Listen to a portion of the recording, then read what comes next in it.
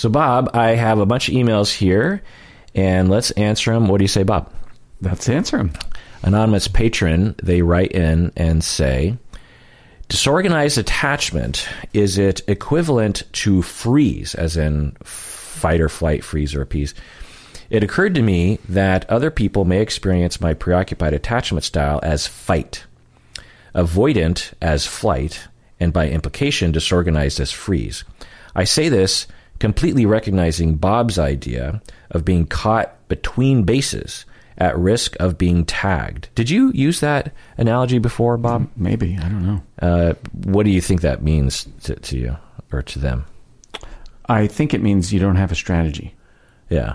Tell me more. I don't attack, so I can't run to second. I can't go back to first, which I guess is running away. Run away.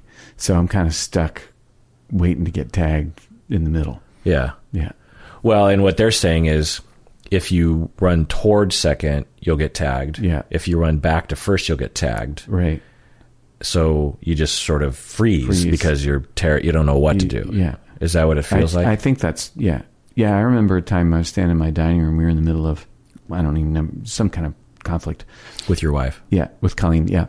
And I was just felt like stunned and just looking at the table and sort of aware of everything going on around me and aware that I'm completely unresponsive right now and sort of, just checked out emotionally and... not quite dissociating. No, not in quite. A clinical sense. But. Yeah.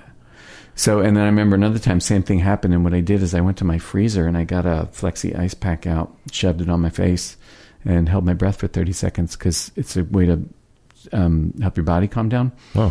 And it was a game changer. Yeah. Like I sort of... You teach that in your DBT? Yeah. Say that again? So what you do is you get a bag of frozen corn or a Flexi ice pack, or you can get a bowl and fill it with ice water. It's big enough to fit your face. And you hold your breath and you dunk your face in the ice water, or you take the frozen corn and you hold your breath and you get it over your eyelids and it's cold and wet and it activates the body's dive reflex, which is, the world record for holding your breath is like 13 minutes. It's unbelievable. But what happens is when mammals dive underwater, their bodies aren't getting air, so they want to survive, and so they slow everything down. All the metabolism just slows down. Everything slows down, and then you can conserve energy and survive longer. And this plays into a lot of people's attestation to cold showers or cold swims, that kind of thing. That kind of thing. Huh. The one caution is if you have a cardiac problem, you shouldn't do it. Yeah. What constitutes a cardiac problem? Like your doctor says. Your doctor says you have a heart problem, or you have a heart problem. Yeah. You should not do it, or you should talk to whoever your medical person is. Yeah. Before you do it, so that because it slows your heart rate fast, and for folks with cardiac problems, that can induce a heart attack. Is that in your teaching? Do you talk about the parasympathetic nervous system? I don't know a whole lot about that, but I talk about it enough to highlight that that's what's happening. Yeah. Is it's turning on. And could you just do this prophylactically, so to speak? Like, yeah, I think I might be a little stressed out right now. Yeah. Go to the freezer. Yep. So you put it on your eyes. You got to get your eyes. Got to get your eyeballs. Your eyeballs. Yeah. Now, you don't have to have your eyes open, but you got to get your lids cold and wet. Your lids. Yeah, your eyelids. Your eyes will be like cold and wet. Cold and wet. Yeah, cold and wet. And, like condensation. Waterboarding yourself, kind of. That's interesting, because that's a thing. Cold compress, right? People swear by, to try to reduce the bags. I wonder if they're getting a secondary benefit that they don't register. They used to wrap people in cold, wet sheets in the... insane asylums. Right. Yeah.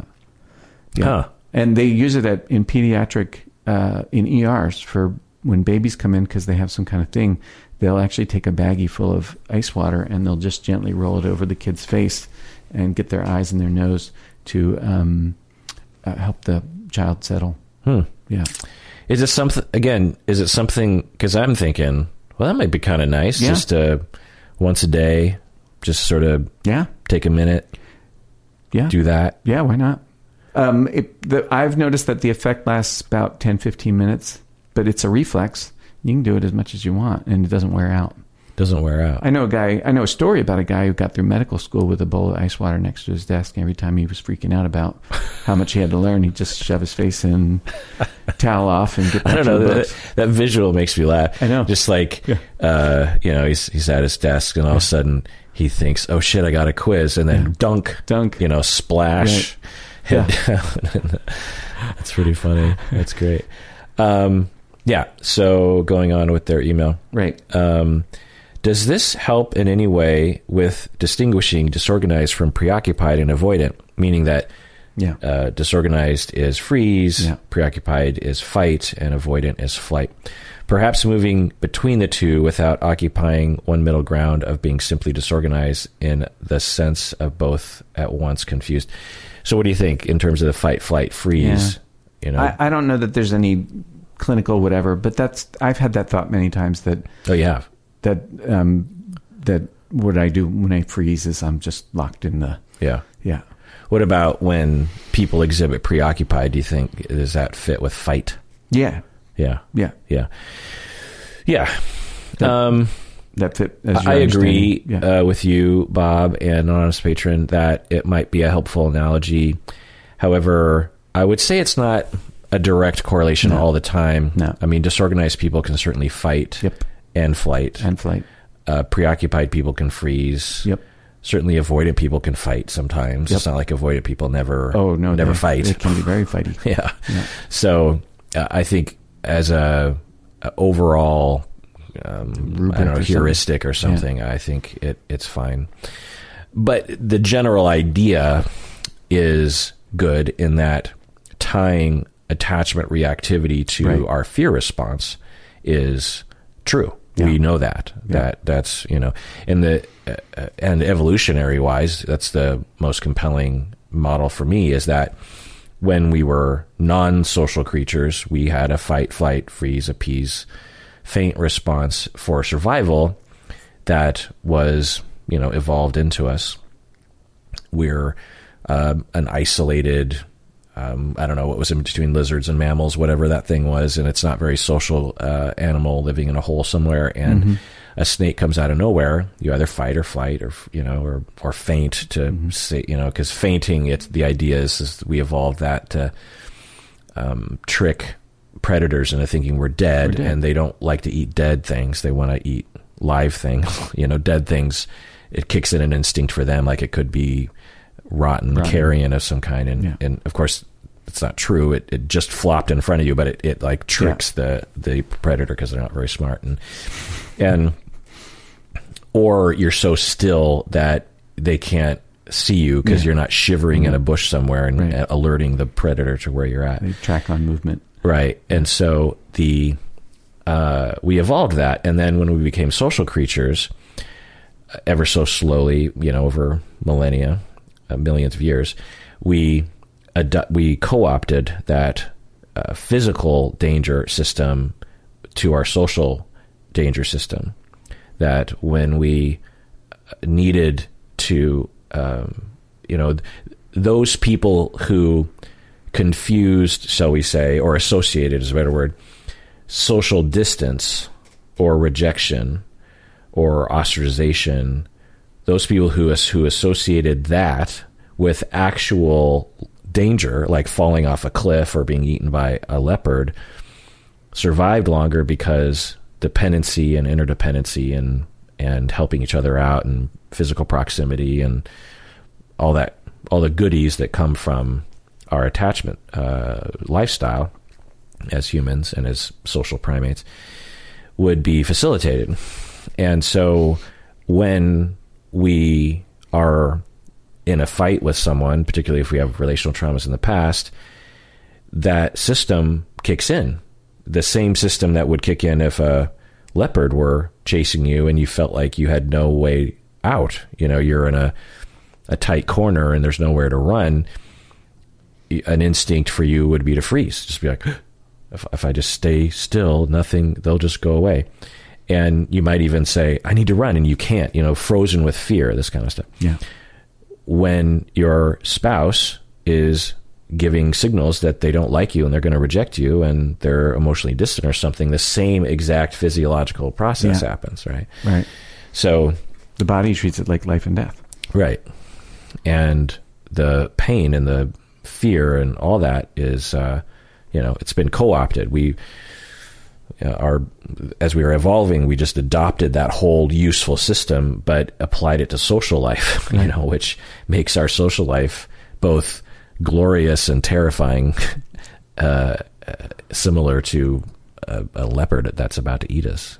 I like this recognition because when people have a failure in empathy, they don't understand the other. They could actually learn something like to the body. This is life and death, And so when we get dismissive of our partner, if you come to this idea that my partner's body's in fight or flight and they're treating this like life and death,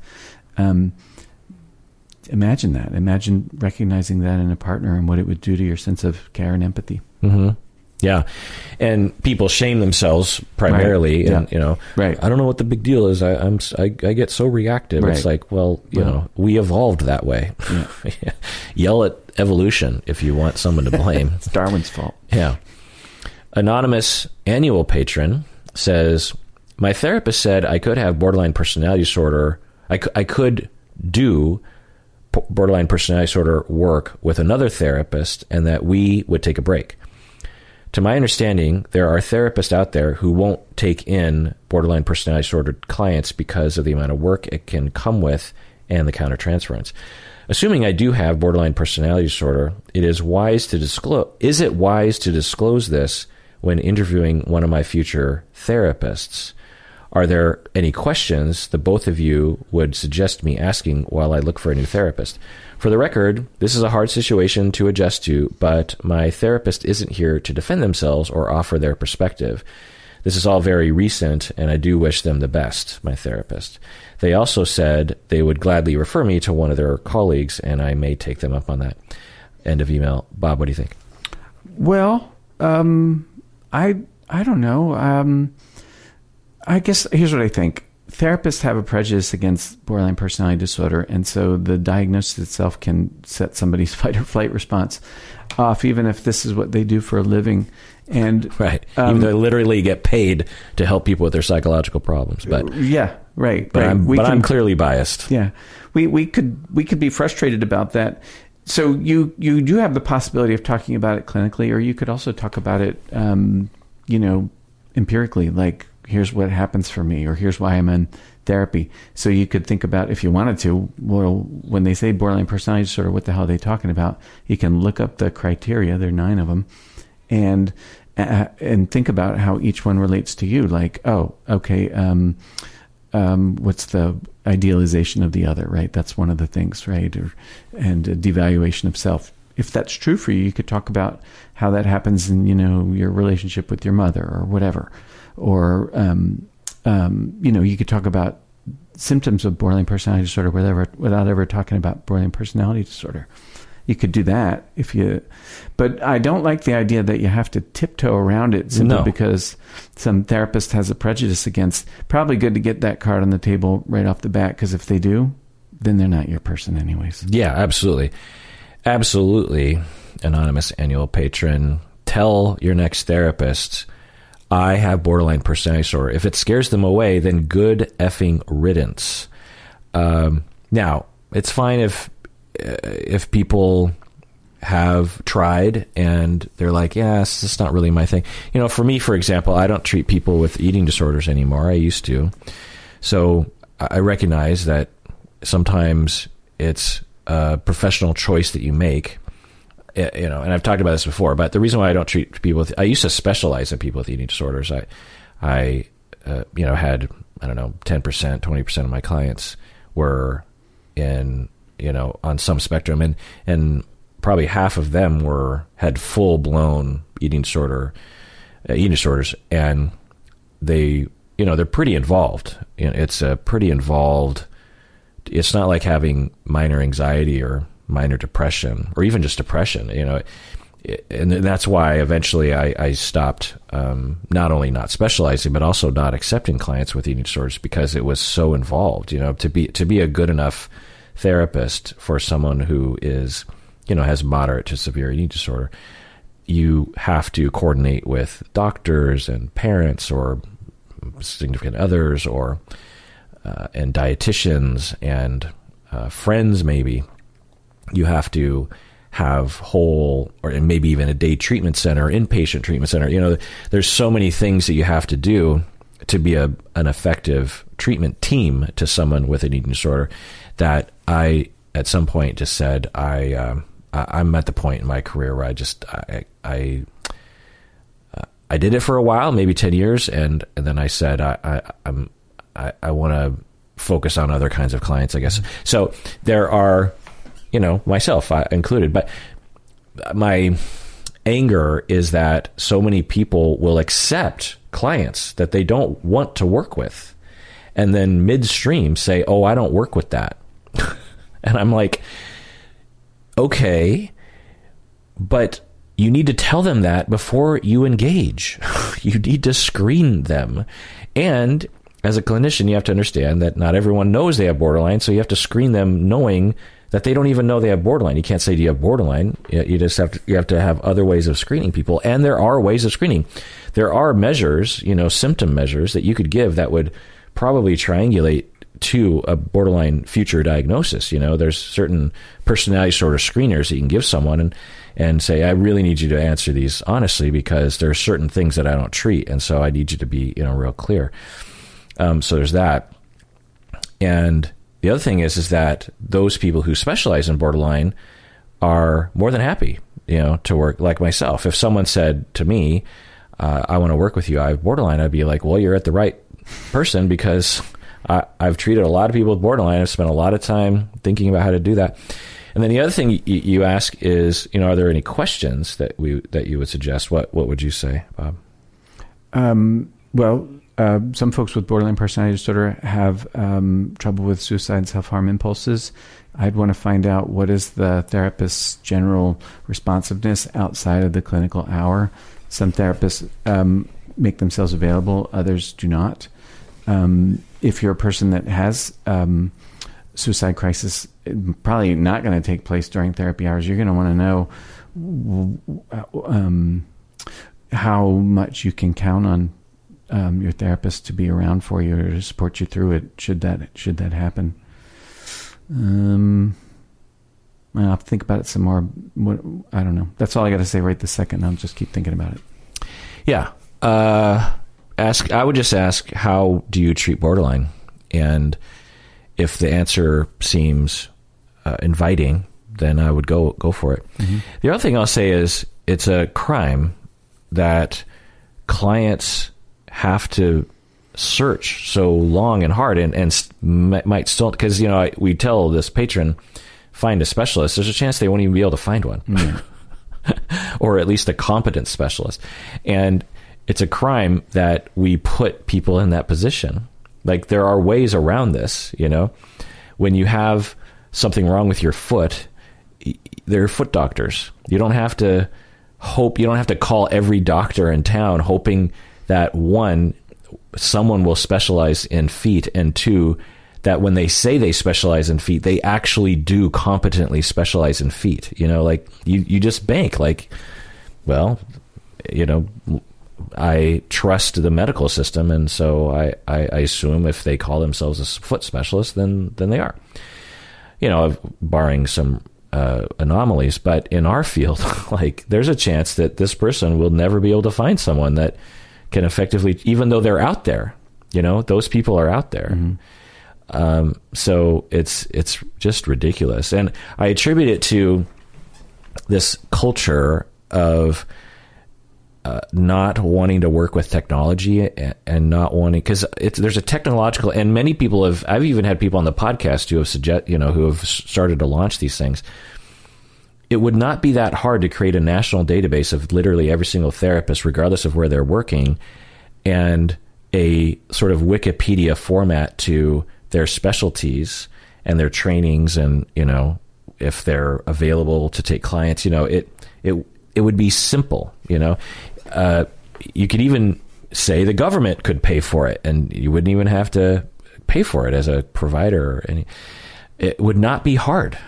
And yet, and there are, isolated movements, but to this point, we only have Psychology Today, which is a magazine.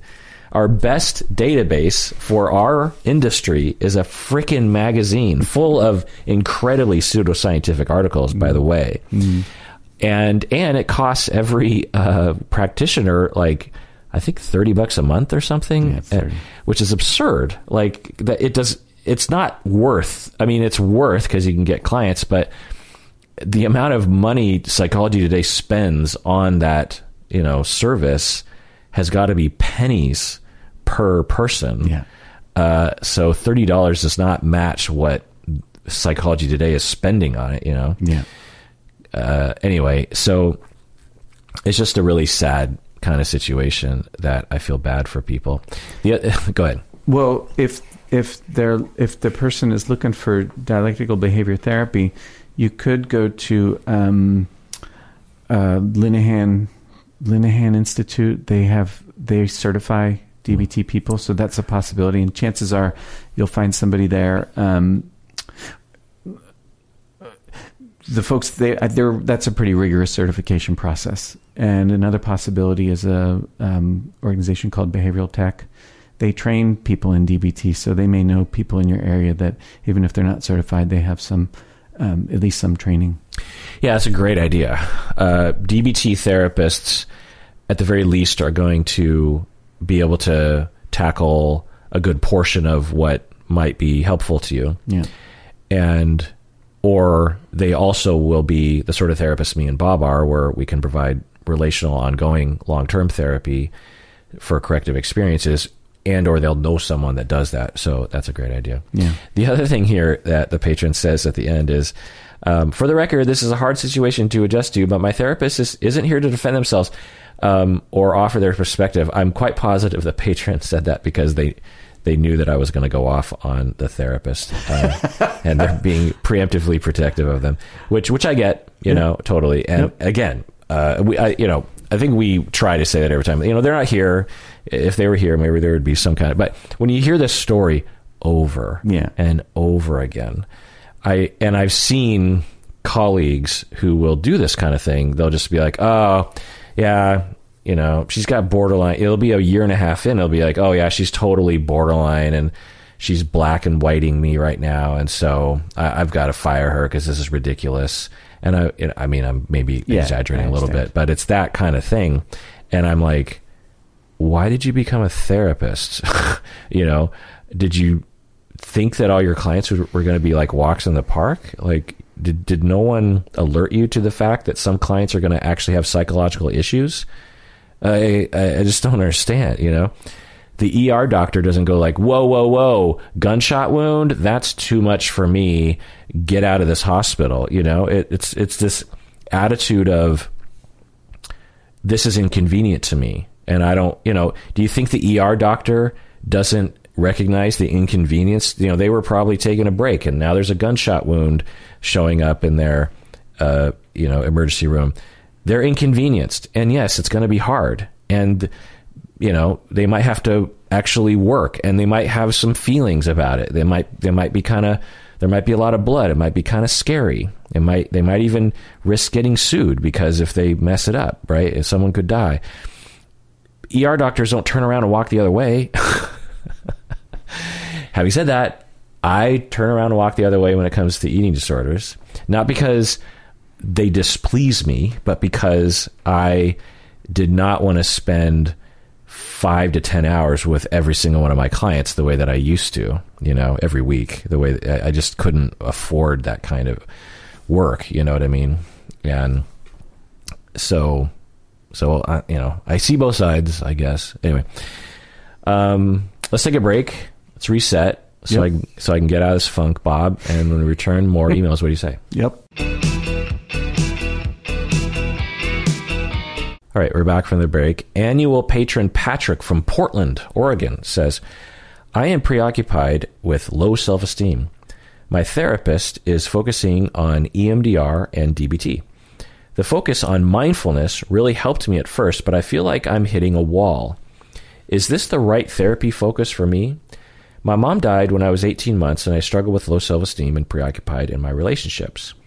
I really feel like I need to dive deeper into my childhood and open doors to some of the injuries I suffered as a child. But my current therapist focuses mostly on breathing and mindfulness, which I appreciate, but I am wondering, should I be focusing more on talking through my past? Bob, what do you think? I don't know if you should talk through your past. Maybe. It sounds like that's what you want to do, though. So you got something to talk about, your frustration with how therapy's going. That's always a good thing to talk about when it's there.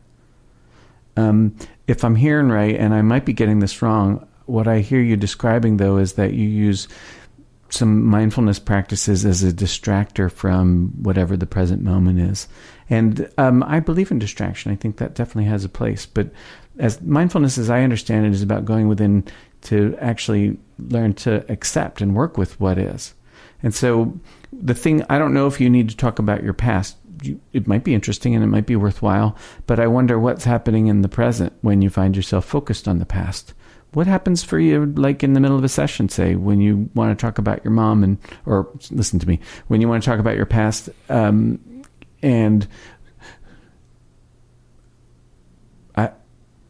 just the thought that just occurred to me is maybe you really wish to be seen and heard. I don't know, but I don't have anything more to say. Okay, I'm not doing so well today, am I? No, I get it. There's a repertoire, podcasting-wise, to wrapping things up, because it's such a weird communicative space. Yeah. Because in conversation, there are certain routines, certain signals, like I'm at the end of my thought now, and then the other person picks up. In podcasting, there's this whole other thing where you have to, literally, I do this sometimes. I'll be like, and that's all I have to say about that. You know, it sounds kind of funny, but it reminds me of Little Big Man. Do you remember that movie? Oh, I love that film. Yeah, with Dustin Hoffman. Yeah. And the Indian chief, American Indian chief, would frequently, if I remember right, he would end. Do you remember what he would say? I don't remember. I think it was that movie. At the end, and it was just a hilarious character. I just remember, I remember I'd watch that movie with my family, and I remember my dad in particular thought that Chief was so funny. Like that moment where he's like, you know, I forget what he calls Little Big Man, or he calls him Little Big Man, Dustin Hoffman, and Little Big Man, I'm about to die, so you need to bring me to where we lay my ancestors at the top of the hill. And Dustin Hoffman is like, oh, but I don't want you to die. He's like, it is my time. You must bring me to the top. They get to the top of the mountain and lays him down, and they have this long talk, and he's like, okay, it is now my time to die. And he closes his eyes, and his face is at the sky, and then all of a sudden it starts raining. And Dustin Hoffman is like, oh my God, he died. And then he starts to flinch with the raindrops, and the old man sits up and says, I guess it's not my time to die. Let's go back down to the bottom of the mountain, And I don't know, he delivers it. The actor delivers it, and Dustin Hoffman as well, but mainly the guy, the American Indian. Yeah. He delivers it with just such a comedic, deadpan, just hilariousness. Right. Anyway, what was I? Why did I even bring that up? So podcast repertoire, how to move on to the... Right, so I think he would say something at the end of his statements. He'd say like, and that is what I have to say about that. Right. It's sort of like when Mandalorian... Did you watch Mandalorian? Yeah. That character played by... what's his face? The guy that rode that thing, and you'd say... And that's how, anyway, my point is that in podcasting... Oh, yeah, I remember that guy, Yeah, he said something, and that is what I have to say about that. Right, yeah. And that is all I have to say about that. Yeah. That kind of... Anyway. What I'll say about that, Patrick, from Portland, is that EMDR is great, DBT is great, mindfulness is great, and there are some practitioners that, that's all they want to do, or that's all they think is going to help. And for you, Patrick, you're like, I want to talk about my childhood, and I feel like it will be helpful. And your therapist is just not oriented that way, And obviously you can talk with them, as Bob says, and say, I want to talk about my childhood. Can we do that? And if your therapist is like, it's not really my angle, or I think these other things would be more helpful, or whatever. Or when you do talk about the past, they don't seem to be as interested or ask the questions that you want. You can certainly just try to work it out with your current therapist. But there's nothing wrong with finding an adjunct therapist, a secondary therapist, or maybe even just taking a break from your current therapist, talking to another therapist that focuses on that. There could be a lot of good things that happen. For some clients, it's not a matter of like, well, I'm going to uncover the unconscious the way that it used to be thought of. For many clients, it's grief. It's just, I've never grieved what I went through. No one ever gave me a venue to just talk about what happened to me. And I feel like I have to do that. And therapy seems like a great place to do it. Patrick wants to talk to his therapist. That's really cool. Yeah. Patron Trisha from Anchorage. You ever been to Alaska? No. I'm going this summer. Really? You taking that ferry ride up the Inside Passage? Is it a ferry ride? I don't know. It's a boat. I don't know if it's a ferry, but it's a boat that you sleep in, and then we're going up not to Anchorage but to Juneau, and I think I'm really looking forward to it. There's a lot of hiking and a lot of nature and stuff.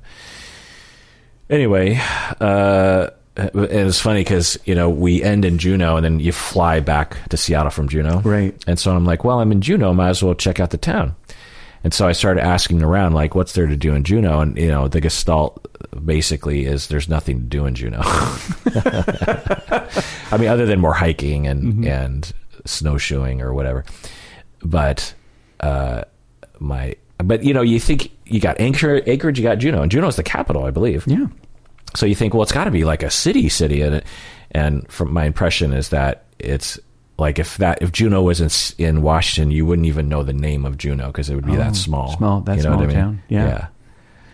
So it just tells you the isolation that Alaska provides. Anyway, I don't even know if any of that's true. But patron Trisha from Anchorage says, is there a certification available for attachment theory? I am a pre-licensed therapist and would love to have a deeper understanding of this particular theoretical framework. Is there a certification available for attachment theory as for a therapist? Bob, what do you think? I don't know. Yeah, I only know of one. It is a certification in attachment focused treatment at the Attachment Focused Treatment Institute in Williamsville, New York. I can't attest to the quality of that certification process, but that's the only one that I know of. There are many trainings, though, obviously, that don't involve becoming certification. Anyone can. I could say I certify you in Kirk Honda brand therapy. Sure. So certification doesn't mean anything. No. It just means that an organization has developed a curriculum and has an official organization level certification process. Which is to say they self-appoint. Yeah. So, buyer beware. Yeah. But in terms of, if someone, and people often ask me this question, my trainees are like, I want to know more about attachment theory and how to use it in therapy. And I'm really intrigued. I'd first read Attachment and Psychotherapy by Wallen, and really read it like literally 50 times because it's so dense and there's so much wisdom in it. And it really reflects, for the most part, how I feel about all form of therapy using attachment in humans. Anyway, so Attachment and Psychotherapy by Wallen. Wow, you actually recommending a book? Yeah. It's such a great book, though. Like, sometimes I'll just pick it up and read like a paragraph and I'll be like, oh, it's just, he puts it so well and it's so thorough, So there's that, but that would just be a starting point. The path that I took is I just studied the fuck out of it, and talked about it and wrote papers about it and applied it and read more and thought about myself. My clinical ability using attachment theory, I would say 0.1% of that came from outside of me, outside in terms of like absorbing a lecture or a book even really. It came from me taking things in and then really kind of wrestling with it. You know, I have this luxury of podcasting about attachment theory almost every week. So that every week, and recently, you know, so every weekend we publish a couple reruns, and occasionally I'll listen to them just to be like, what was that episode even about? And I can hear the evolution of my understanding of attachment theory. You know, I'll listen to an episode from 5 years ago, and you know, I had a okay grasp on it, but not like I do today. And so, how did I get there? Well, I spent the time and podcasted and taught it and applied it and thought about it and read more. And, you know, that's what I would recommend if someone wants to master something. Well, since they're probably in supervision, how about an attachment-based supervisor? Right. Anonymous patron, she says, "Hey, Kirk, I appreciated your response to my email about my daughter. I spent this past summer with my mom, and oof, it brought up a lot, LOL. I bought 2 copies of the Attachment Theory book by Annie Chen and sent her one before I got there, sent one to my mom before I hung out with my mom. But my mom never looked at it. We got into a lot of arguments, and she eventually asked why I couldn't forgive her and why I was so full of anger at her. It was hard for me to stay calm in that conversation, but I did try to explain why her neglect and parentification of me as her little confidant amid her abusive romantic relationships had been so hurtful. It was like talking to a 5-year-old, though. I want us to be close, but her willful ignorance is infuriating. I feel guilty because she really doesn't understand, and it is akin to being angry at a child. I suggested we go to therapy together, but she refused. I guess the short answer would be for me to explore this in therapy. But in the meantime, I'm unsure whether it's helpful or harmful to her to explain why I'm hurt. It seems to just send her into despair, and I end up comforting her. And we're just replaying that pattern that I can't stand of parentification. And I get to feel superior and self-righteous and identify with the abuser, but I'm ultimately unfulfilled. Bob, what do you think? Yeah, right. Well, because, you know, you've been down this road with your dad before he died. No. When I was 20... the desire to, like, well, you know, don't let you put experiences in your head, but, sure. But this feeling of that the anonymous patron is talking about is my mom mistreated me. Yeah. And I'm still connected with her. Right. And I want her to understand what she put me through. Right. But she always decompensates, and then I end up having to take care of her, right. and I'm in this loop, you know. Yeah, definitely in the loop. And I'm chasing something. Definitely chasing. So, can you relate to that at all? Yeah, I gave it up. What was it like when you were chasing? What were you doing? I would seek my parents' approval by dropping little information bombs on them, and often feeling disappointed by their response. Like, hey, I graduated from Antioch University and I got a master's degree and I'm doing pretty good. It's my job. You know, people respect me and think I'm a good therapist. ...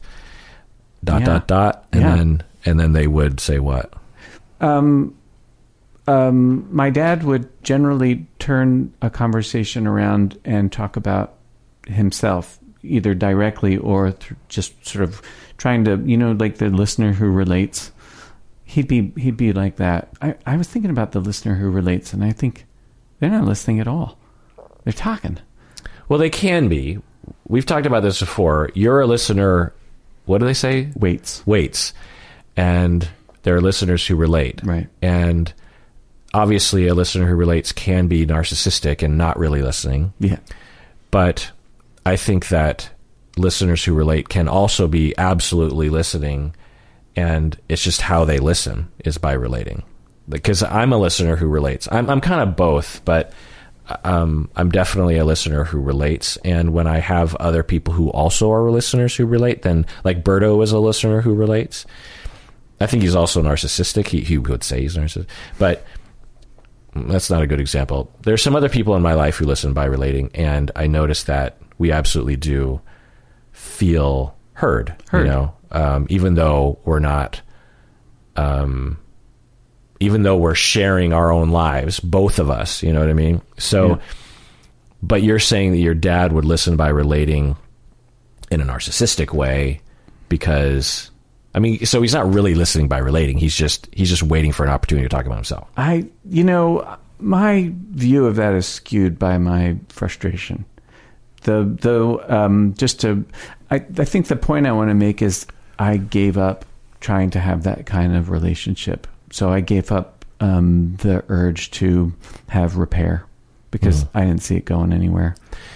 Right. Well, I want to get to that, but I'm curious, for if you're willing to talk about it. Yeah, no, let's keep going. Anonymous patron's sake, you're in that zone where you're still hoping. Yep. What was that hope? What were you hoping for? I don't know if I could have articulated it. This is in your 20s? Yeah. An apology, acknowledgement, to a sense that he cares. Cares about what he did to you? Yeah. And its impact. His attention, his genuine attention, or what would have felt to me like his genuine attention. Because my dad is a good man. He's not like a, Psychopath. No. But he's limited by the things that happen to him, just like I'm limited by the things that happen to me. Though I'd say the difference between him and me is I've had an education in this sort of thing. And decades of therapy.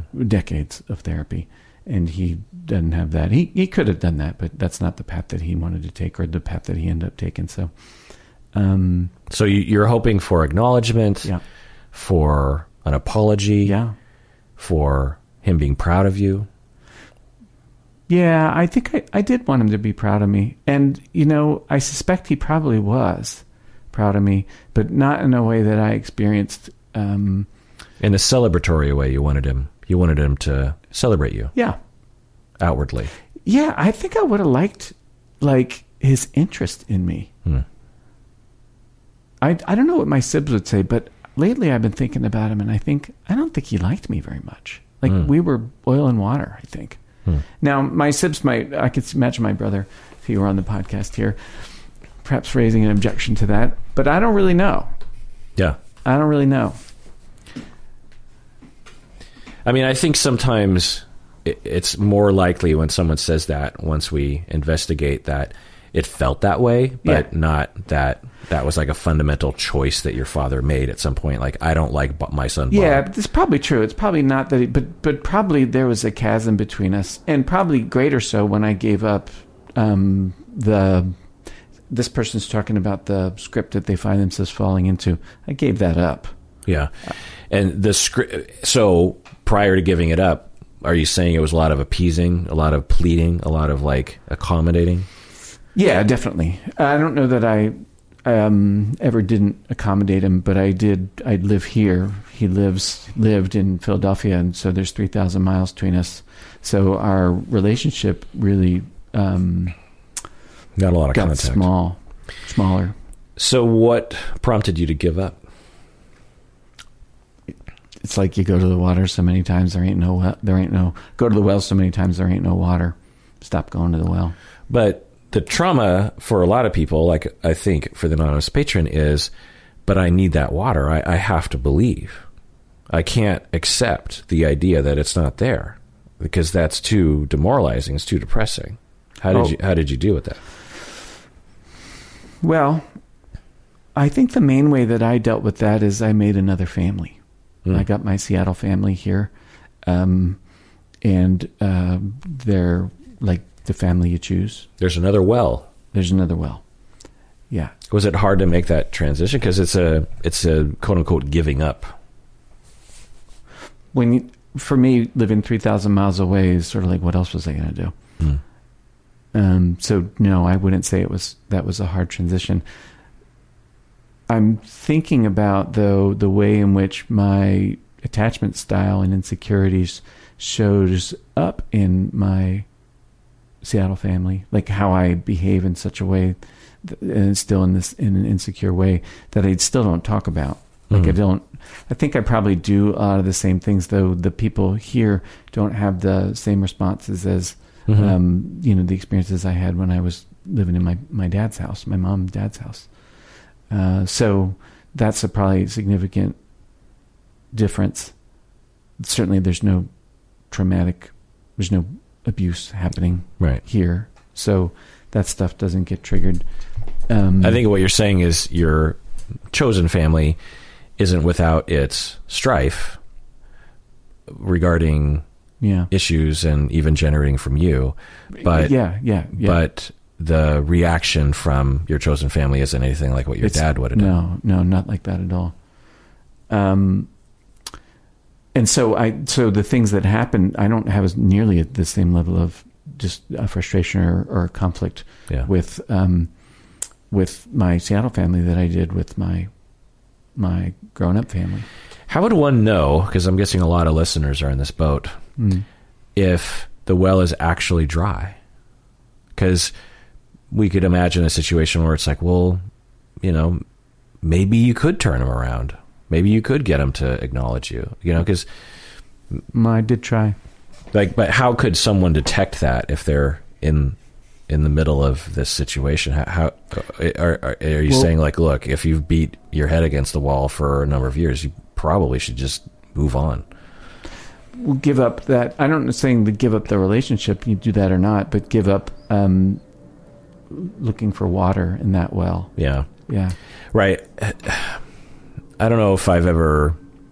I don't know if I agree that it's always hopeless. I'm not saying it's hopeless. Yeah. And it would be hubris for me to suggest what that person should do. I can only talk about what I did. Yeah. And I remember one key moment in my early 20s when I wrote him a letter and basically told him, this is what you did. And this is its impact on me, and I'm really upset. And he wrote back, it was really fascinating, actually. I still have it. He wrote back, he had taken the letter I wrote him, and he had, if I remember right, he had cut it into strips and wrote little responses to each bit. Oh. And what I remember about his response was, he said, well, I can acknowledge that the things that you wrote in your letter here are factually true. I don't know what you want me to do. Which, on the one hand is sort of like, how the hell would you not? But on the other hand, I didn't actually tell him what I wanted him to do. I don't think I had thought about what I wanted him to do. I mean, that's a lot more acknowledgement than I thought you were going to tell me what happened. What happened months later, that was when I was finishing up college, and then I was visiting him after I got done school. I think the summer after I was out of school, and we were in the kitchen, and he said, "Are we okay?" That's a high demand question. And what I said to him is, I still get really angry with you. And that's kind of where we left it. I don't think we never tried to talk about that, any of that again. I don't think my sibs talked to him about any of that.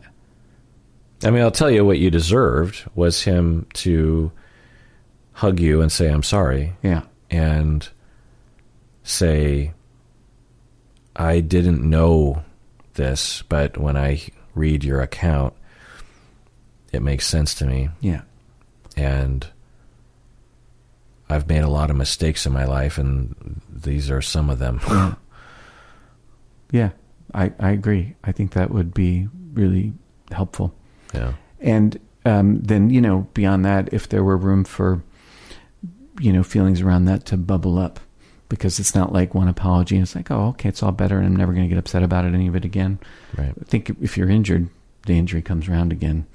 And so I think ideally, I had a therapist a few years ago, someone I really respected. She was really cool. She told me a story. She said when her kid was 22, she had a daughter 22, she sat her down and she said, this is what I did.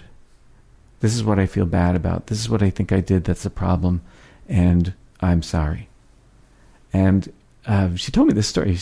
Her daughter laughed and said, Mom, no, that was okay.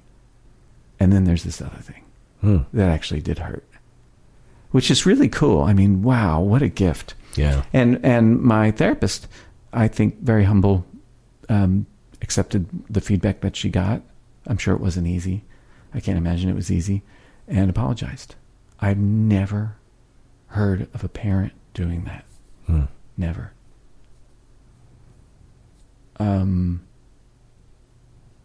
It certainly didn't happen in my family. Why? I think, honest to God, I think it just outmatched them. They just, for whatever reason, ego strength or whatever, they had to stay. My dad and even my mom, they had to stay in a certain script about, not unlike what Patron. the patron wrote in about. What they wrote in about is the thing I noticed between my mother and my brother. My older brother Pete is just one of the loveliest people I ever met. And he at times he's still angry with my mother, and I think, understandably so. But all it does is evoke her defense. My mom has dementia now, so I don't think anybody has this conversation with her anymore. And she faces dementia actually with a great deal of humor and grace that I didn't notice in her before that. But she can't accept. She as far as I could tell, she couldn't accept any of that feedback from my brother, and it would just evoke defensiveness. I think it just outmatched her. Like it overwhelmed her, and to the degree where she couldn't let her defenses drop enough to actually hear him. And I think that source of pain and frustration for my brother Pete. I doubt he goes to that well anymore, though he's still pretty instrumental in her life and her care. And so he sees her a good amount, exceptionally care to me. I haven't seen her in probably 2 years, in part because of COVID, but that's not the whole story. I live out here. He sees her, and he's very patient, very supportive. Not perfect, but, whatever. Do you think he's like an anonymous patron here, like going to the well? I think he has been at times. Like and taking care, and, if I'm a good enough boy, she'll turn around. I wonder how much he would do if he felt he had a choice. Yeah. Yeah. And it's tricky with parents. I don't actually know how people do this, like if I lived in Pennsylvania, I would be much more involved in my mother's life and in her care, but I don't know if I would choose it. Mm-hmm. Yeah, it's a weird thing that for many of us we've never done before. Yeah, to take care of your parents. Yeah, but most people's parents they're gonna age. Yeah, and decline the way the humans are. Yeah, I mean, my parents are doing great. Yeah, but it's just a matter of time. Were they in their 70s? They're almost 80. Yeah. I had a client once that had this issue where massively sexually abused by her dad for 10 years. And as an adult was still was taking care of him and bathing him. And did she have a response to that? Did that bother her? Yeah, but yeah.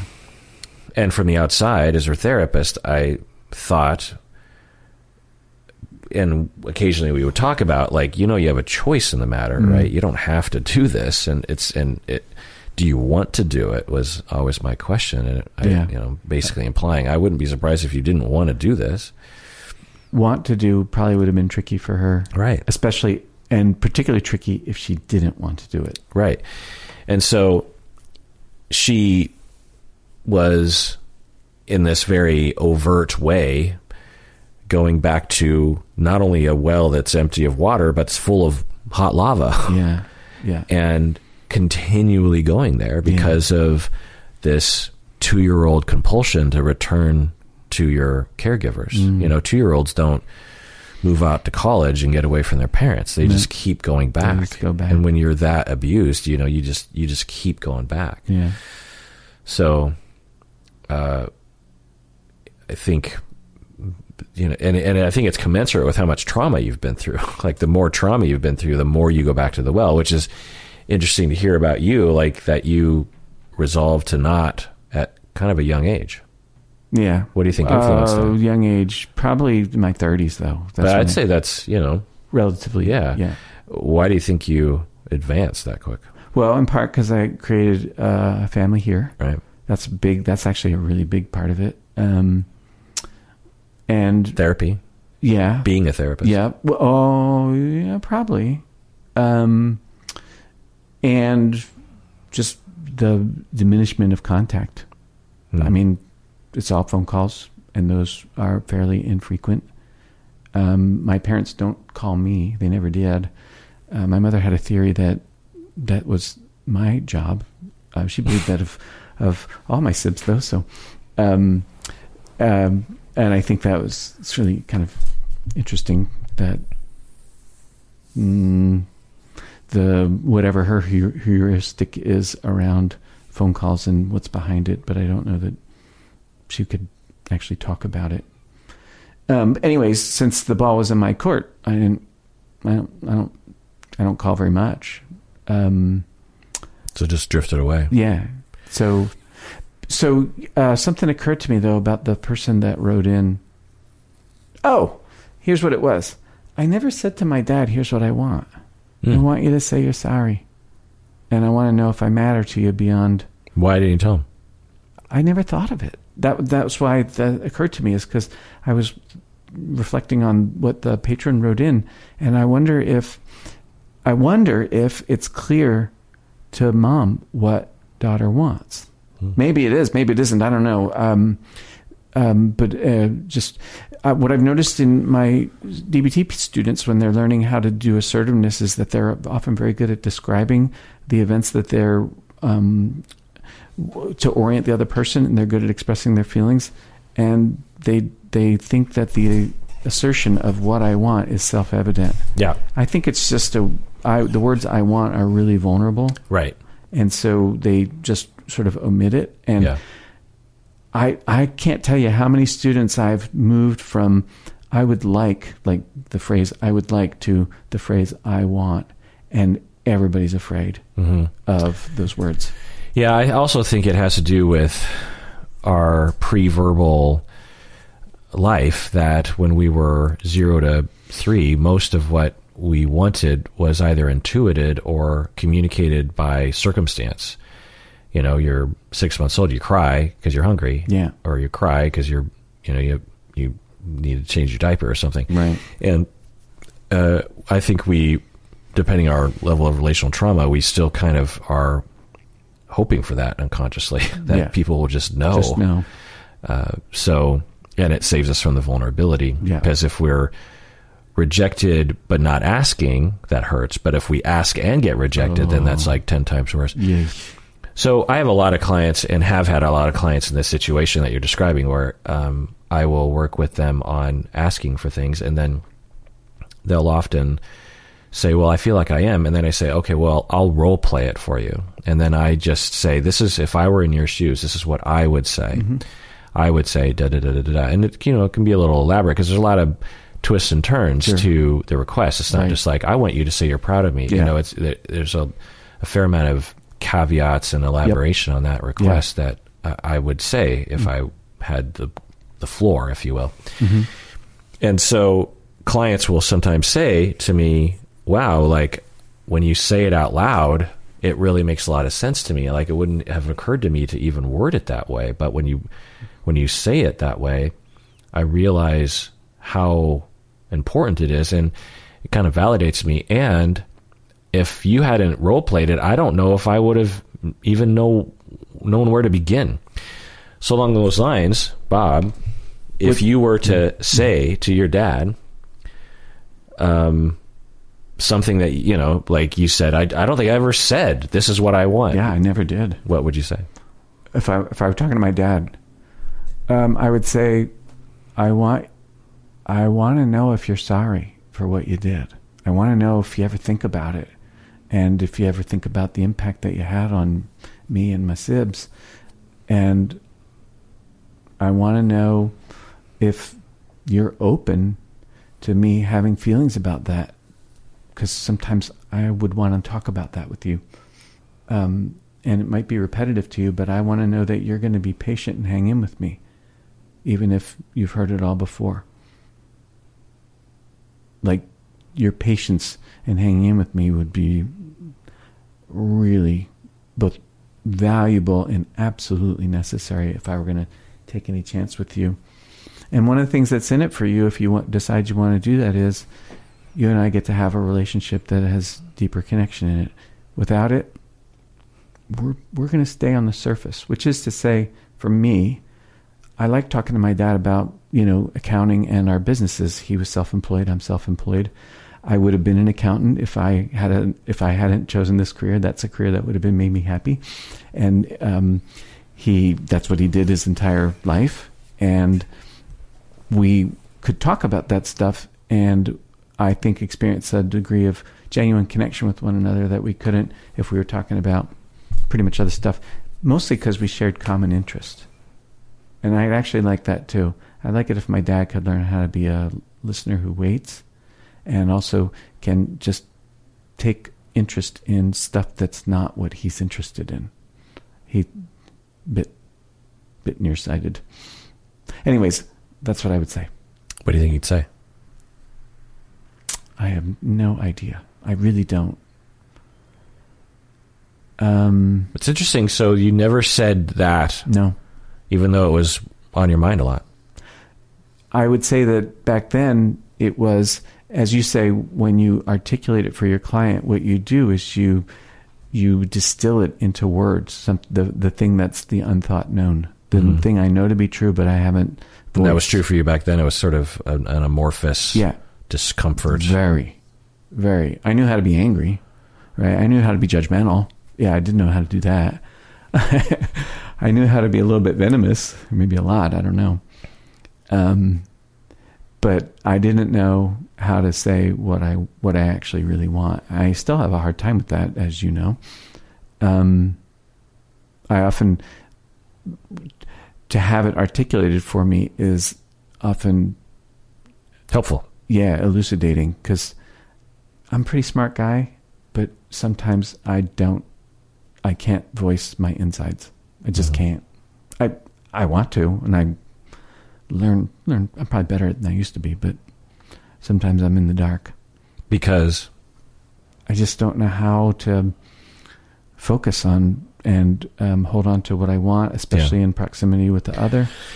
Yeah, if I was to describe that, tell me if this is right. Sure. It's like being, you're in the middle of a house that's on fire, and someone comes up to you and says, like, can you describe what this feels like? You're just like, choking for air. Yeah.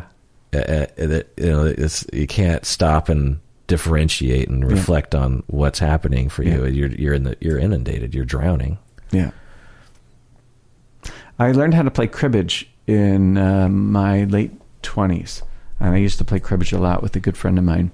And it was his birthday, and so I made him a cribbage board, which is a lot of drilling. It's a lot of work. And I decided, well, if I'm going to make one, I'm going to make two. One for Did you use a hand drill? No, I used a Dremel and a little drill press. Oh, a drill press. Yeah. Oh, okay. No, I was going to say.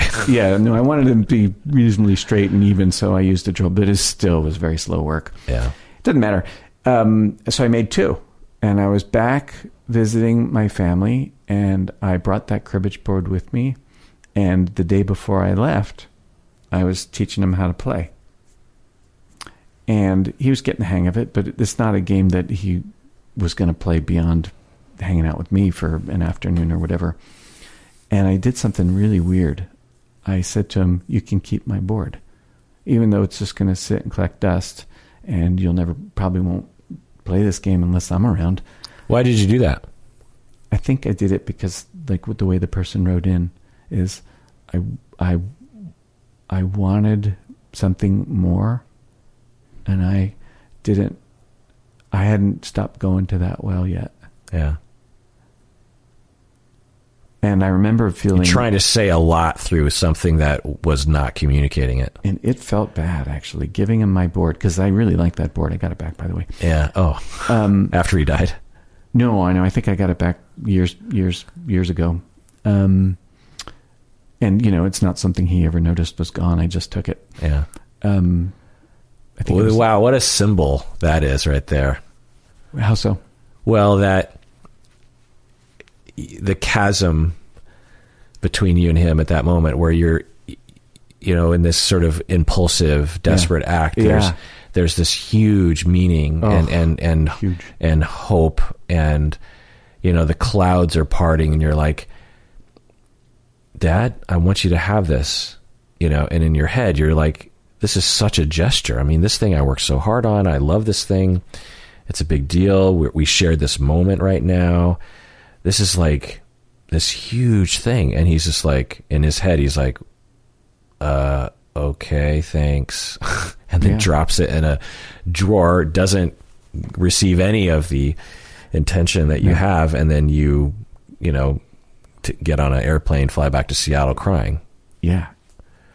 And feeling bad about giving up that board. And angry that you gave it to him. Yeah. That son of a bitch has my homemade cribbage board. But it was the same dynamic of I give, and I don't know if I would say he takes, but I definitely sacrifice. Yeah. That dynamic was old. I mostly stopped doing that. No, that's not true. That is actually not true. And I don't think I ever stopped. In conversation, I acted in exactly the same ways that I did when I was 4, even up until his passing. And so you're editing your earlier statement that you eventually walked away from the well? Yeah. You never really walked away from it? I never walked away. Yeah, that's important. I'm glad we stuck with this, because this person deserves candor. I feel really sad right now. About you? Yeah. And the shit you put yourself through? That, and also what this person goes through. Uh-huh. I think... The sadness of keep returning to the well. Yeah. Please love me. Please hear me. Please see me. I never Please stopped. Apologize. Please be proud of me. Yeah. I never stop. I did stop, I wouldn't have gave him my cribbage board in the last 10 years. So you pull back. You only went, what would be the analogy? You went to the well, but you didn't sit there for hours, but you still went back. Well, what I did is I spent my time feeling frustrated with the fact that there ain't no water in this well. Oh, okay. You didn't look longingly into the well. You stood at the edge of the well angry. Yep. But you still went to the well. But still standing here at the well, do I have a choice? Like that person that you mentioned that bathed their dad. I bet they didn't experience themselves as having a choice. Right. I didn't experience myself as having a choice either. Right. That's kind of what I was getting to earlier, because my experience with this is it is hard to just say, I'm not going to go to that well anymore. Yeah, it is. It's really hard. Yeah. Yeah. When from the outside, it's like, stop going to the well. Right. You're beating your head against the wall. Knock it off. But there's this 2-year-old desire that is ingrained. And there's no way to get away from it. Yeah. It's just, how do you manage it, I guess? So maybe you manage it better later on, I don't know. I still avoid my mom. Yeah. I think about her every day. I think, really? Oh, shit, you owe her a phone call. What do you think about? I think, oh, shit, you owe her a phone call. Like you feel guilty? Yeah. Interesting. Yeah, she left me a voicemail, and so my phone has the number 1. It says, you have one message waiting, and it's always there on my phone screen, reminding me that I haven't called her back. How long ago did she call? Oh, that would have been October, maybe September. So months ago. Months. You haven't listened to the voicemail? No, I never listened to them. I can't stand them. Okay. This one's 3 minutes long. I cannot. Oh, and then she called again after her birthday. I did try to ring her on her birthday. That was a couple weeks ago. And what would it be like to just say, I don't really care to talk to her very often? It would be very, very hard. In what way? in the way that the last time I spoke to her, I talked to her for an hour, and I enjoyed talking to her. But what if you're like, if someone, I don't know if this has happened to you, because I could also see this be an issue, but you have someone who wants to be your friend, and you're like, nah, I don't want to be their friend. Yeah. And they keep calling. Right. And you're just like, yeah, I'm pretty sure they're pursuing me, but nah.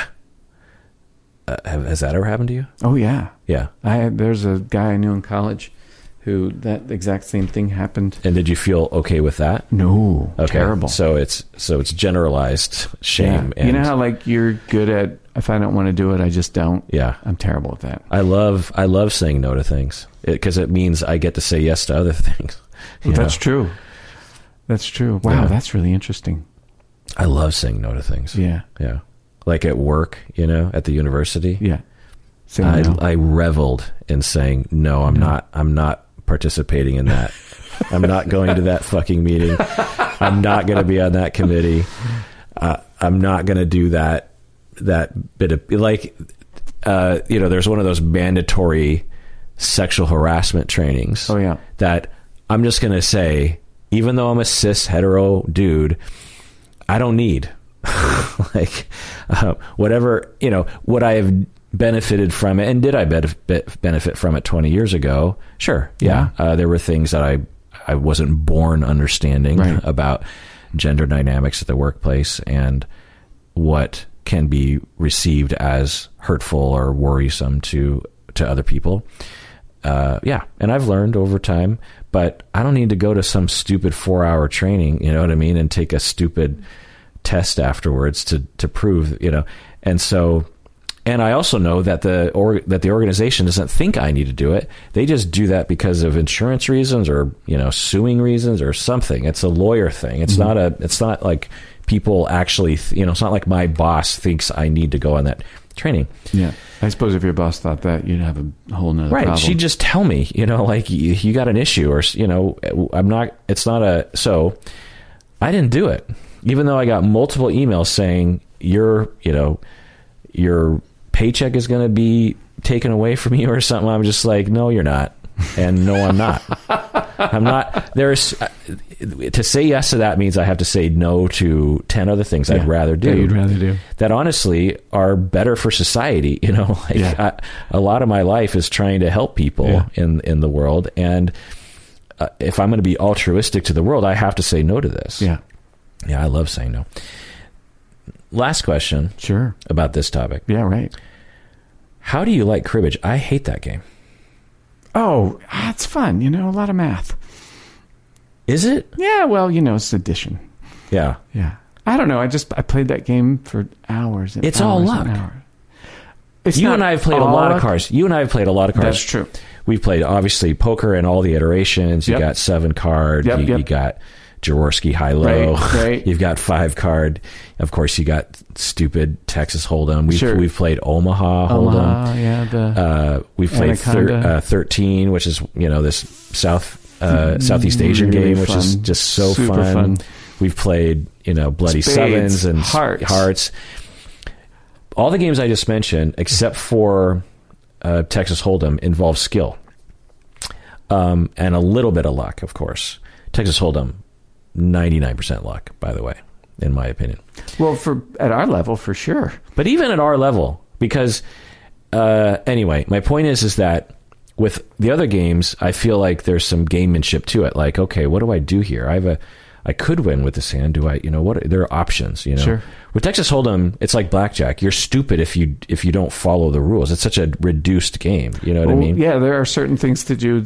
Yes, like if you got a 2-5 and you stay in. Standard. What do they call it with blackjack? Is like standard. I don't know what they call it, but yeah, there's like if you've got 17 and they're showing a 6, like you're an idiot to take a hit. You don't take a hit. Yeah.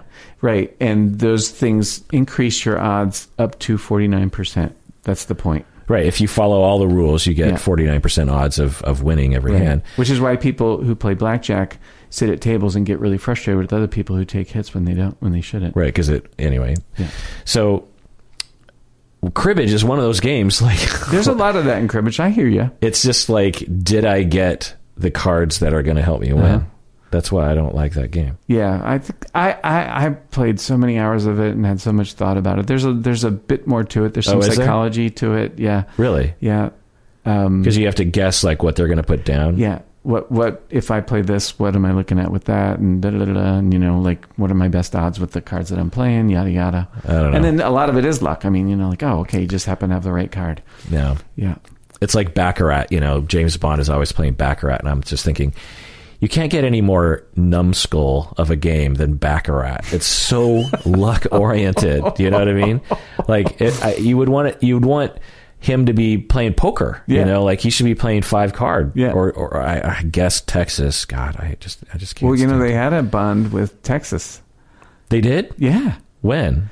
Daniel Craig's first Oh, Bond really? movie. Huh. Okay. Well, because Texas was so popular Yeah, at it the time. was. It was. Yeah, And believe God. me, the game, it's awful to watch. Yeah. Like, because it's clearly Bond. The Bond representation. the actual card game in the movie is just awful. Right.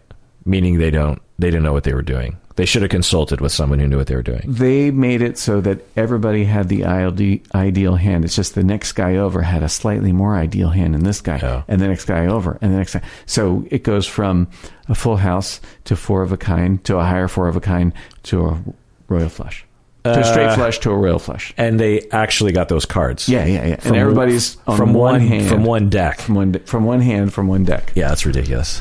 Yeah, it's really That's bad. literally probably never happened in the history of Texas Hold'em. You know what I mean? Would it ever? The odds of that happening are just so astronomical. Just ridiculous. Yeah. That's funny. So, I think another reason why I have such a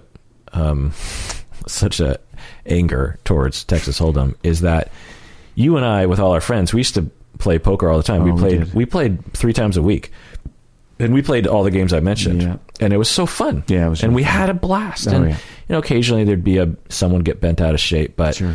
but it was all in good fun and it was great. And then Texas Hold'em became yeah. popular. Yeah. And the wave of Texas Hold'em. I mean, I don't know if you remember, like a year, I don't know, maybe 2000 or something. Yeah, that's about right. Suddenly, like regular suburbanites were playing Texas Hold'em. Everybody was playing Texas. Yeah, Hold'em. and we would get invited to the games. Yep. And we would clean up because they didn't know what they were doing, But at the same time, it just felt like it just lost all It's of its not fun. Yeah. It's Like- just not a fun game. It's not fun. It's work.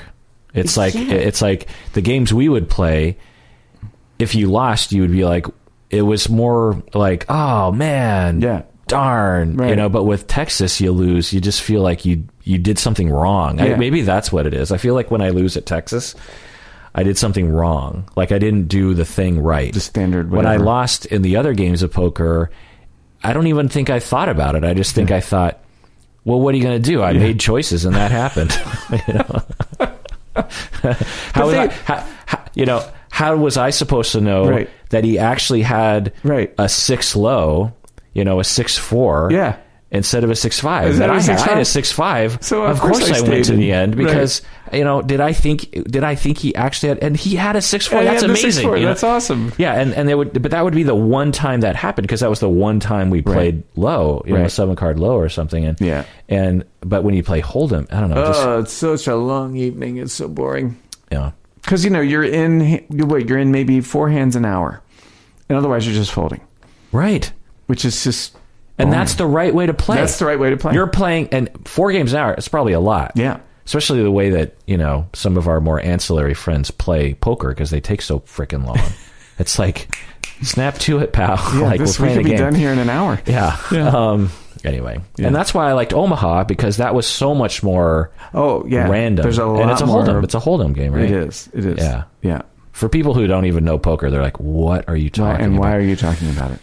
Let's do a couple more, Bob. Let's make this one a long one. Let's make it a long one. Yeah. Anonymous patron, she says, I've been in individual therapy for 6 years and in group therapy for 5. Wow. I completed my individual therapy, but some of my issues still persist. For example, social and performance anxiety, fear of abandonment, and dealing with impulsivity. Oh. The issues are not as extreme as before therapy, but I feel very sad that I will always take this with me. How do I come to terms with my quote-unquote illness and the fact that I will never be quote-unquote normal? All my life, I have been trying to be like everyone else, and now I realize this will never happen. Bob, what do you think? Oh, well, I think you can. I am forever going to chip away at the things that are gumming up my brain. I'm just going to chip away at that. And you know what? I'll be honest with you. I just don't care. Because what I really want is to build a life worth living. And I can build a life worth living. And if chipping away is the best I can do, then so be it. I don't feel hopeless about it. I don't feel sorry for myself. I don't feel like I've been ripped off just because the things that happened to me. Like, I don't look at my life and compare it to yours or anybody else's and say, oh, well, you had the good one and I had the bad one and woe is me. I think you and me talked about this a couple weeks ago. I never feel that way.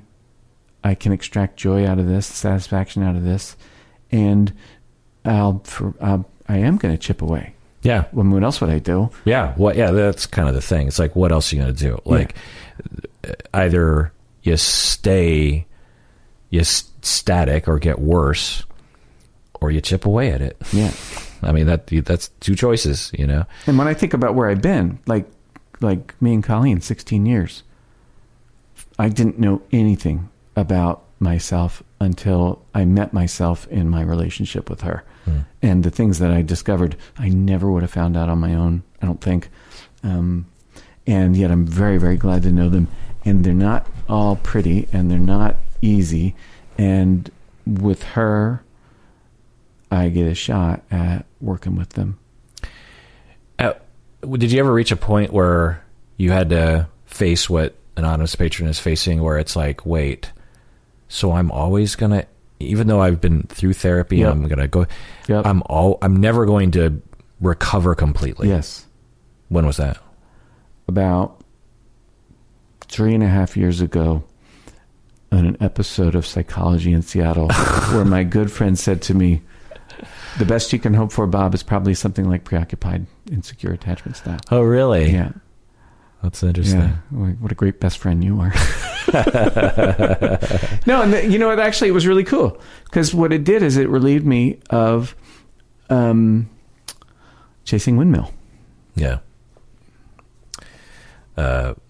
Tilting at a windmill, right? Is that what that is? Yeah. Yeah.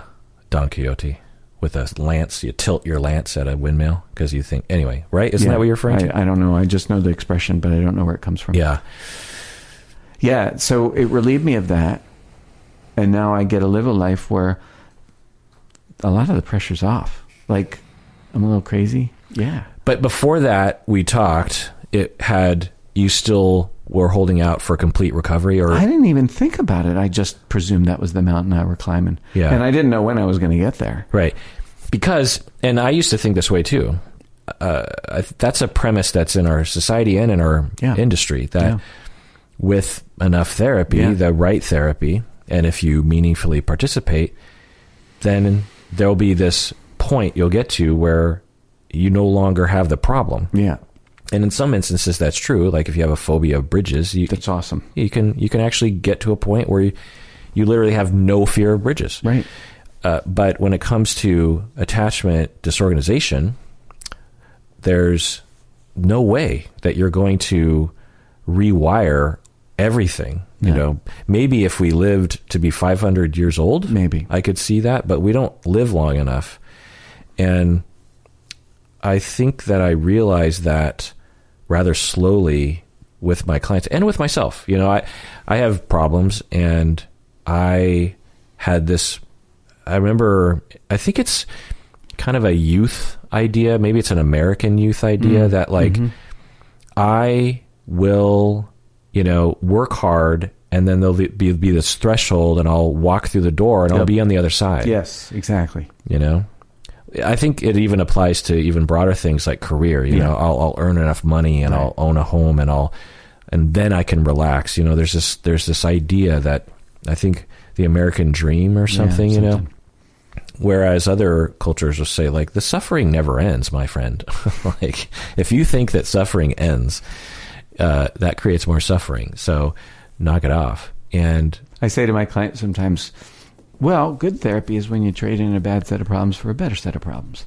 Yeah. And that's what good therapy is. And they all look at me like, don't tell me that. But right. And people even write in and get angry at me about when I say stuff like this along these lines. And I get it. I'm the bearer of bad news, I guess. But I think I'm the liberator of beating your head against the wall and shaming yourself. Just accept that this is your thing. For you, Bob, the amount of awesome work that you're doing in therapy with a therapist that is perfectly designed for your disorganized attachment corrective experience. Mm-hmm. You have a wife that you, as a therapist, have worked a lot with explicitly on this issue. Yeah. And if you keep doing that, and on the planet, I'm guessing there's a chance that you are the best worker on self on this issue on the planet. I mean, I never thought about that. Yeah. That is possible. You know what I mean? Like, given your issue, there's a possibility you are the best out of 8 billion people, and say 500 million have your issue. You're the best out of all those people because given your place and culture and your age or whatever. Well, right. Yeah, a lot of good fortune. Yeah. And by the time you're 85, you'll still be suffering. Yeah. Weekly, daily even maybe. You'll have chipped away at it, and there'll be more wisdom and more forgiveness of self and others, or different patterns, maybe different coping, little interrupts in your system that will derail, the self-destruction. But you'll still be feeling scared of closeness, feeling distrustful of others, feeling extra hurt by little things that Colleen says or something, desperation for validation of it's, we all have this, but you have it, say, more so given your traumatic history. And so, I realize that's depressing to some, because you've been sold a bill of goods that isn't true. I mean, we're just telling you the reality. If you want to be angry, don't be angry at us. Be angry at whoever gave you the impression that wasn't true. Yeah, right. We could have been telling everyone this from the beginning, Yeah. But you've been sold a bill of goods, and I get it. I also get the grief process of like, wait, so I have to grieve a future that I always wanted. I always thought I thought if I did the work, if I went to therapy, I thought that I would achieve that.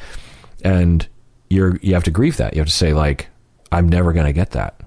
That's sad, but I can improve and I can eke out less suffering, I mean, and they knew this way back in the day, psychoanalysts and object relationists would talk about how to become mature is to become slightly depressed about just how lonely life is, just how truly alone we are as humans, even if we're connected, we're still basically alone. Didn't Freud say something like gallows humor is the height of maturity? Yeah.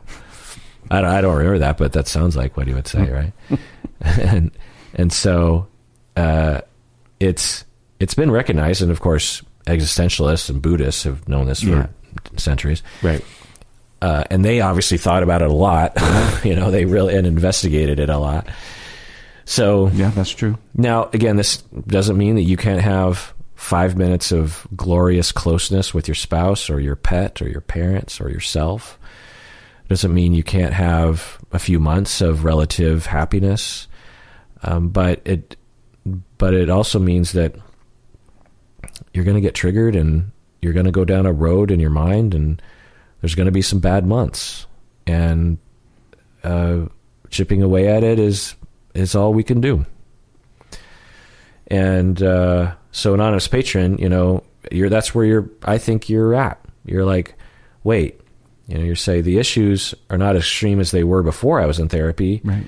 but I feel sad that this will always be with me. You know, I'll never be quote unquote normal. And on that level, you know, there is no version of normal that people propose. I mean, Bob, Yeah. can you think of a single person who doesn't have like some significant relational traumas and are on some personality disorder spectrum? No, everybody's a little weird. Yeah. Yeah.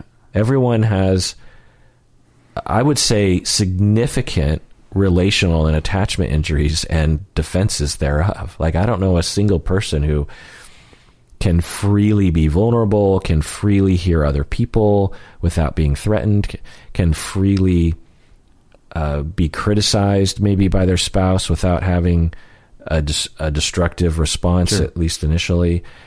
I don't know anyone who doesn't have a self-destructive coping mechanism. Like, everybody I know. Yeah.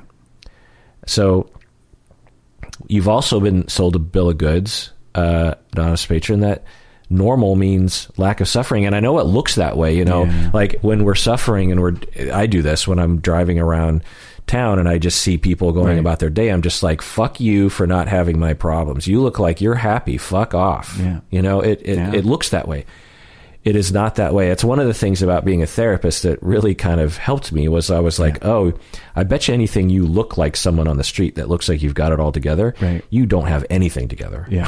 Like, you are a wild train wreck of a mess. There's you know what I mean? backstage. Yeah. Like, and then I learned, oh, everyone's like that. Yeah. The most put together people who have like everything going for them, the couples that look like they've got everything Yeah. going for them. Right. No one is happy all the time. Yeah. No one is not self-destructing. So, at least part of the time. So Yeah. that's another lie. And wouldn't- it doesn't anyone any good to lie in that way or believe it. No. I wonder if the person that wrote in has a static view of whatever anxiety looks like it's going to look like this forever. What Who do you mean? knows what your relationship with anxiety is, and what it's going to look like in 10 years. It'll likely be different, especially if you're a chip away or two. And Like, if we could go back 20 years for you, what would, and you were, and we were to tell you, look, this is never going to end. Like, you're always going to be suffering. What version of the future would you be distorted about? I'm not quite sure I get the question. Well, 5 years ago, Yeah. if, you know, the prospect of, Bob, no matter how much therapy you're going to go through, the best you can do is preoccupied. Sure. That kind of like, and then that pain of like, shit, that's probably true. That's a bummer. The bummer is kind of partially based on a vision of the future that might be more dire than it seems. Yeah. So That- what would you tell yourself? Like, no, this is what it'll be like. What would you say? I'd say that what you tell yourself it'll look like is far worse than what it actually is. Like, what's an example? Oh, God, that's a great question. What's an example of something I would have told myself? Oh, well, let's see. You're going to learn something. You're going to learn that you believe that you are your utility, and that's all you are. And you're going to learn how to pay attention to what you want more so, and you'll get a little bit better at it. And you'll notice that sometimes you're actually able to get what you want, and you'll like that. Yeah. I would also add that by releasing desire for something that'll never happen, Right. like, a lot of the suffering goes away. Yes. Not most of it, but some of the suffering goes Yeah. away. You know, just welcoming in, like, man, I got issues. And It's actually really comforting to me to sit here and think about the things that I struggle with, and to remind myself that, of course, I struggle with that. Yeah. And that is part of what it is. And it sort of like relieves me of some of the shame and guilt that I feel for being a person of issue. even though you're number one in terms of awareness and recovery. I'm saying this because even you need to be reminded. Yeah. Yeah. You'll go. Oh, yeah. So where do you go? You're being reminded. Where are you coming from? What are you emerging out of? What distorted mindset? Oh, you mean like this last week of my life? Mm-hmm. Well, a lot of fighting at home. Lot of triggers lately, and I what's the question? Well, right now you're being reminded of something that's helpful. Yes. And you articulated it, but right. What did that reminder pull you out of? What mindset? Oh, when I think back on the last week, and I feel crappy about it, in part because of the things that I contribute, and also the pain that I've been through in the last week. Being reminded that I'm a person who has troubles with relationship is like relieving of both my disappointment and my shame. Like it contextualizes it of just like, oh yeah, fuck it, this is who I am. Another way to put it is, it was a week in November of my life. My life. And given my ongoing issues. And next November might not be any prize either, because it's a particularly difficult time of year. Yeah, for you and Colleen. For me and Colleen, yeah. And it's not. I mean, so I think this. I don't know what you want to get into, Bob, because we've talked about it off the air, but sure. I imagine, and I've been there too, of just like, you're in the midst of it. Maybe the midst lasts a month, but you're in the midst, right? And it just feels like no. This time it's different. Yeah. When in reality, it's not different. It's the same. Yeah. You've been through it before. It doesn't mean you have to put up with it. It doesn't mean you have to stay in the relationship. But it does contextualize it of, there's really nothing special about this horrible feeling you're feeling. It's, you're a special, unique, wonderful person, but there's nothing particular about this. It's just that thing again. Yeah. It's that thing again. And that is comforting to you? Yeah. How so? Well, recognizing it's that thing again gives a person a little bit of wiggle room from it. Like the other day, that thing again started to get the better of both of us, and I stopped our conversation before it got... You differentiate from the thing. Yeah. You're outside the thing. Right. The thing isn't me. Right. The thing's over there. Yeah, this thing is actually happening to you and me right now, as opposed to you and me are having a conversation like where we actually have something we need to exchange, some kind of exchange between us. Actually, no, this is just the thing. Right. And it took about 5 minutes.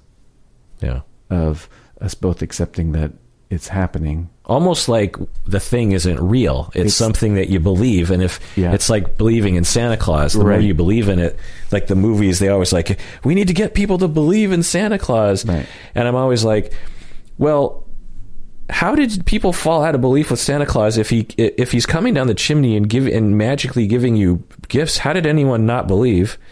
And if you can do that, then you could probably... Anyway, point is that if you believe in the problem as being what it's telling you, it's just like you're doomed, you're a terrible person, the other person is a terrible person.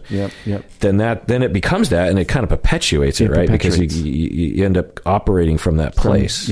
Whereas if you're like, oh, no, this is just a thing. Yeah. It's a thing, and it's suffering, and we're triggering, but it's a thing that is inevitable to some extent. And it happens. You know? Like, it's a part of life. It's like the weather, it's rain. Sometimes it rains, sometimes it's sunny, and no sense like crying yourself to sleep every night because it's raining. It's like, just clouds come and it rains. It's the rain. Is that, I don't know if I'm describing it. No. Yeah, that's true. The idea that the thing itself actually wants me to believe in it. The thing itself actually does. It loves itself, and it wants to keep itself going, and there's the whole, anger shame thing that goes along with it, and it's just a thing. Yeah. It's just a thing. It's fucking compelling when it happens.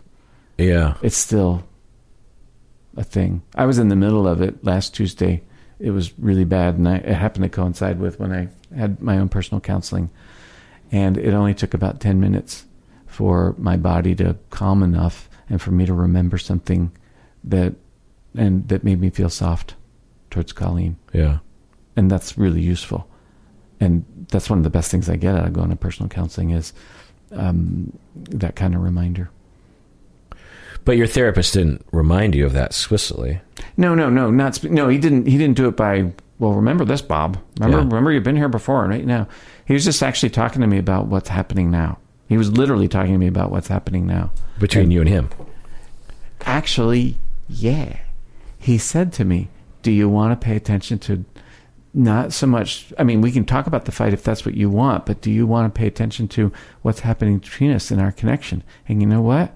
I realized I didn't want to be there. I didn't want to be in therapy. I didn't want to talk to him. I felt just ashamed. And telling him about that, I always tell your therapist. Well, actually, tell him. I do. I told him. Mm-hmm. It's like, this is what it's like to be in front of you right now. And it's from that my softer feelings emerged, not from any kind of... Towards your wife as well. Yeah. So it accessed some, mode or... Yeah, mode. I guess that's a good way to think about it. And it's shifted your heart. Yep. That's right. Yeah, that's right. And as a consequence, your orientation towards Colleen changed. Right.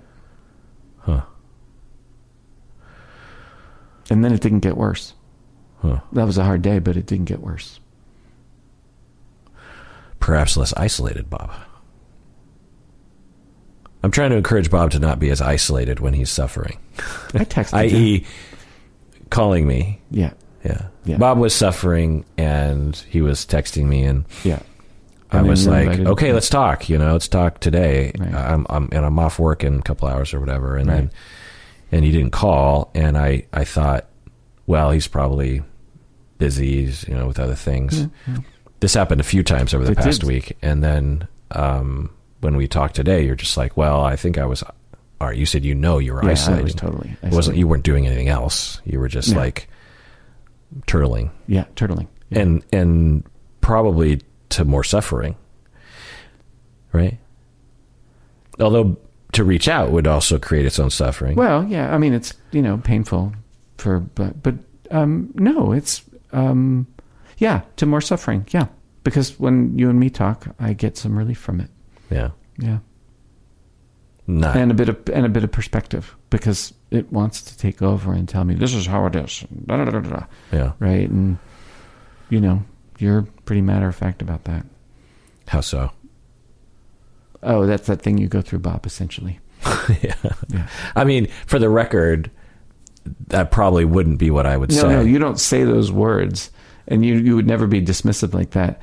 But you have... I wouldn't be like, you're right, Bob. She is a horrible person. Yeah, right. No, you would never do that. But just because of, your willingness and your attention and your care about me, that has the possibility of emerging. Yeah. I mean, I don't have a magical thought that somehow talking with me would have solved all your problems. But I don't know. To me, I'm like, if you're suffering, you might as well be with someone else. Yeah, exactly. Like, why be alone? You wouldn't have tried to actually make it all better. Yeah. Thanks. Well, you're welcome. I know, right. It didn't happen. Yeah, right. Thanks for that thing that you didn't get a chance to do because I didn't follow through. Well, you're thanking me for the intention, and that's true. You're welcome, because, you've been there for me and would have if I... Oh yeah. So, and I do this with Berto. Us men, and maybe just people in general. It's like we can do things on our own, and it's like what? So, Berto and I have a lot of health anxieties, and so we resolved to, especially if we end up in the hospital, that we would call each other. Oh wow. Yeah, because we've both had that experience and just like hunkered down and didn't reach out to anyone, Oh, yeah. And so maybe you and I can go on a pact like that. I mean, I don't know if you're interested in, like, when you're suffering, like, don't, as a policy, don't just hole up. And I mean, you can talk to anyone, sure, me included, but don't just do nothing, and sit in your own pain, you know. I think you're the person I'd be most likely to call. Okay. Yeah. But I don't need you to call me. I'm available, of course. You can call anyone. Just call someone. Somebody. That's the policy. Like, Understood. you gotta call someone, and if it's anyone, it could be me. Yeah. And you're always home. I am. Especially these days. Yeah. And again, the listeners are like, wow, I really respect Bob. He's a genius. He's a therapist. He knows what he's talking about. And he suffers too and shames himself into isolation, doesn't reach out. I mean, what are you always saying? Talk about it. And then when you're suffering, you self-destructively don't. Yeah. And that's normal. For various reasons, shame, just wanting to forget about it, maybe. Yeah. Mostly shame. Okay. Yeah. Shame of what? Like that you're going to, I don't think you would judge me. But what is it? It's like, it's just embarrassing. Yeah. Yeah. Which I guess, no, I don't think that's the same as me thinking you're going to judge me. It's just embarrassing. Yeah. It's embarrassing too. Yeah. Because our society says that you're supposed to not fight as a couple, but all couples fight. So, but it's interesting that you're not ashamed, because you told me, you just texted me. I did. Out of the blue a few times. That's true. So you're not ashamed to text me, but you are ashamed to talk to me. Isn't that a thing? I mean, that's just artifice, but yeah. Like, what's that about? Is it like less involved to text? There's less contact. Yeah. Yeah. To talk would be more involved. Yeah. Did you text other people? I'm just curious. You just texted me about it. Okay. That's interesting. That's good to know, because, I mean, I don't know if that's what will happen in the future, but I was wondering, I'm like, I wonder if he's texting others, because if he's texting others and talking to others, then I'll feel better for him. Yeah. But if he's only texting me and he's not talking with me or anyone, then I'm much more worried about him. So that was true. Yeah, that was true. Okay. Yeah. Interesting. It was a heck of a week. Yeah. So we talked about it before we went on the air. We've sort of talked about it now. How do you feel now? Oh, embarrassed. Hopeful that there's something in here that's useful to the person that wrote in, or maybe another listener. Looking forward to going home and having a beer with Colleen. Kind of missing her right now. Even though I just came from home. Missing good time with her, relaxing time. Yeah. And then, despite embarrassment, really appreciative of you and our friendship. Yeah, good. I mean, I'll cry with you this time, Bob. But I love you, and it kills me that you're in pain. When you're in pain. I love you too. Yeah. I mean, it kills me because you're such a good person, and you didn't deserve what you went through when you were young. And that's why this is happening, Yeah. And it just breaks my heart, and because you've worked so hard with Colleen, and true. She's worked hard too. Yeah, she has. And you've looked a long time for her, before you met her. And that's true. And it's just fucking tragedy that you would have weeks like that. It's so unfair. It's funny the way you think about it is having weeks like that. Like, it's just a flat road, and that's part of what you get when you drive that flat road. And I often think about it like it's like a mountain, and if I don't climb it, then I don't know. I'm not going to get anywhere. You've had a lot of weeks like that. Oh yeah, no, it's true. I've known about some of them. Yeah, a minority of them, I'm guessing. Yes, and it's just so unfair. Yeah, you know, it's like I wish that you could have like just a year. Oh wow! Of none of those weeks. Oh geez. You know? Yeah. Just like a year of just like none of those weeks. I'd like a weekend. That'd be all right. Good weekend. Yeah. And, you know, to everyone out there who has those weeks, yeah. We're with you. I feel sad about that. Yeah. You know, and think about them. Like, some of them haven't even been to therapy before, or they don't have access to it. Or, right. You know, they're still going to those wells and not getting anything. They're still terribly ashamed. Mm-hmm. Maybe suffering alone. Yeah. Yeah. They don't have friends to talk to about it or something, you know. It's it's such a tragedy. And some people don't even know how they feel, right? Because they're so elementary about that, you know. They've never been allowed to explore their own feelings, so they don't even have the ability to articulate, you know, what's happening. Right. Just a notion that something ain't right, or right, and or the midst of self-destruction of alcoholism or something, you know. Right. And yeah, it's just you know, if there is an afterlife and there is a just God, all y'all will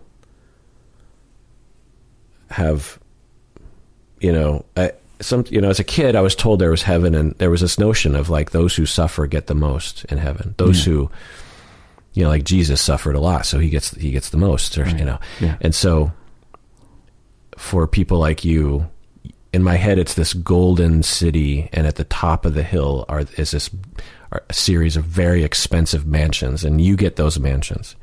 And people like me live in the slums of heaven. Oh my God. Which is fine. I mean, it's still heaven. Yeah. But I didn't suffer as much as you did, and so you get more. That's the vision I had in my head when you were a kid. Yeah.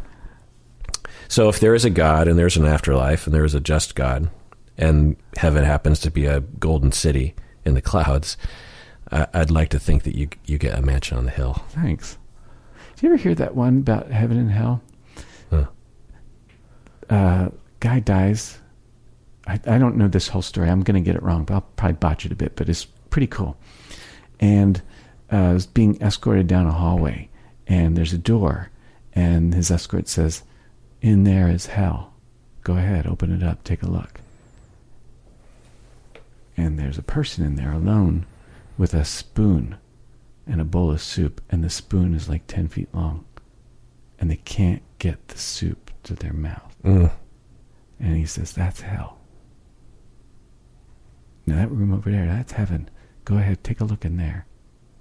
And there's two people in there, and they both have a spoon that's 10 feet long, and they're feeding one another. That's heaven. I like that. Yeah. Yeah, such a different, just one little change. One little change. Changes the whole thing. Yeah.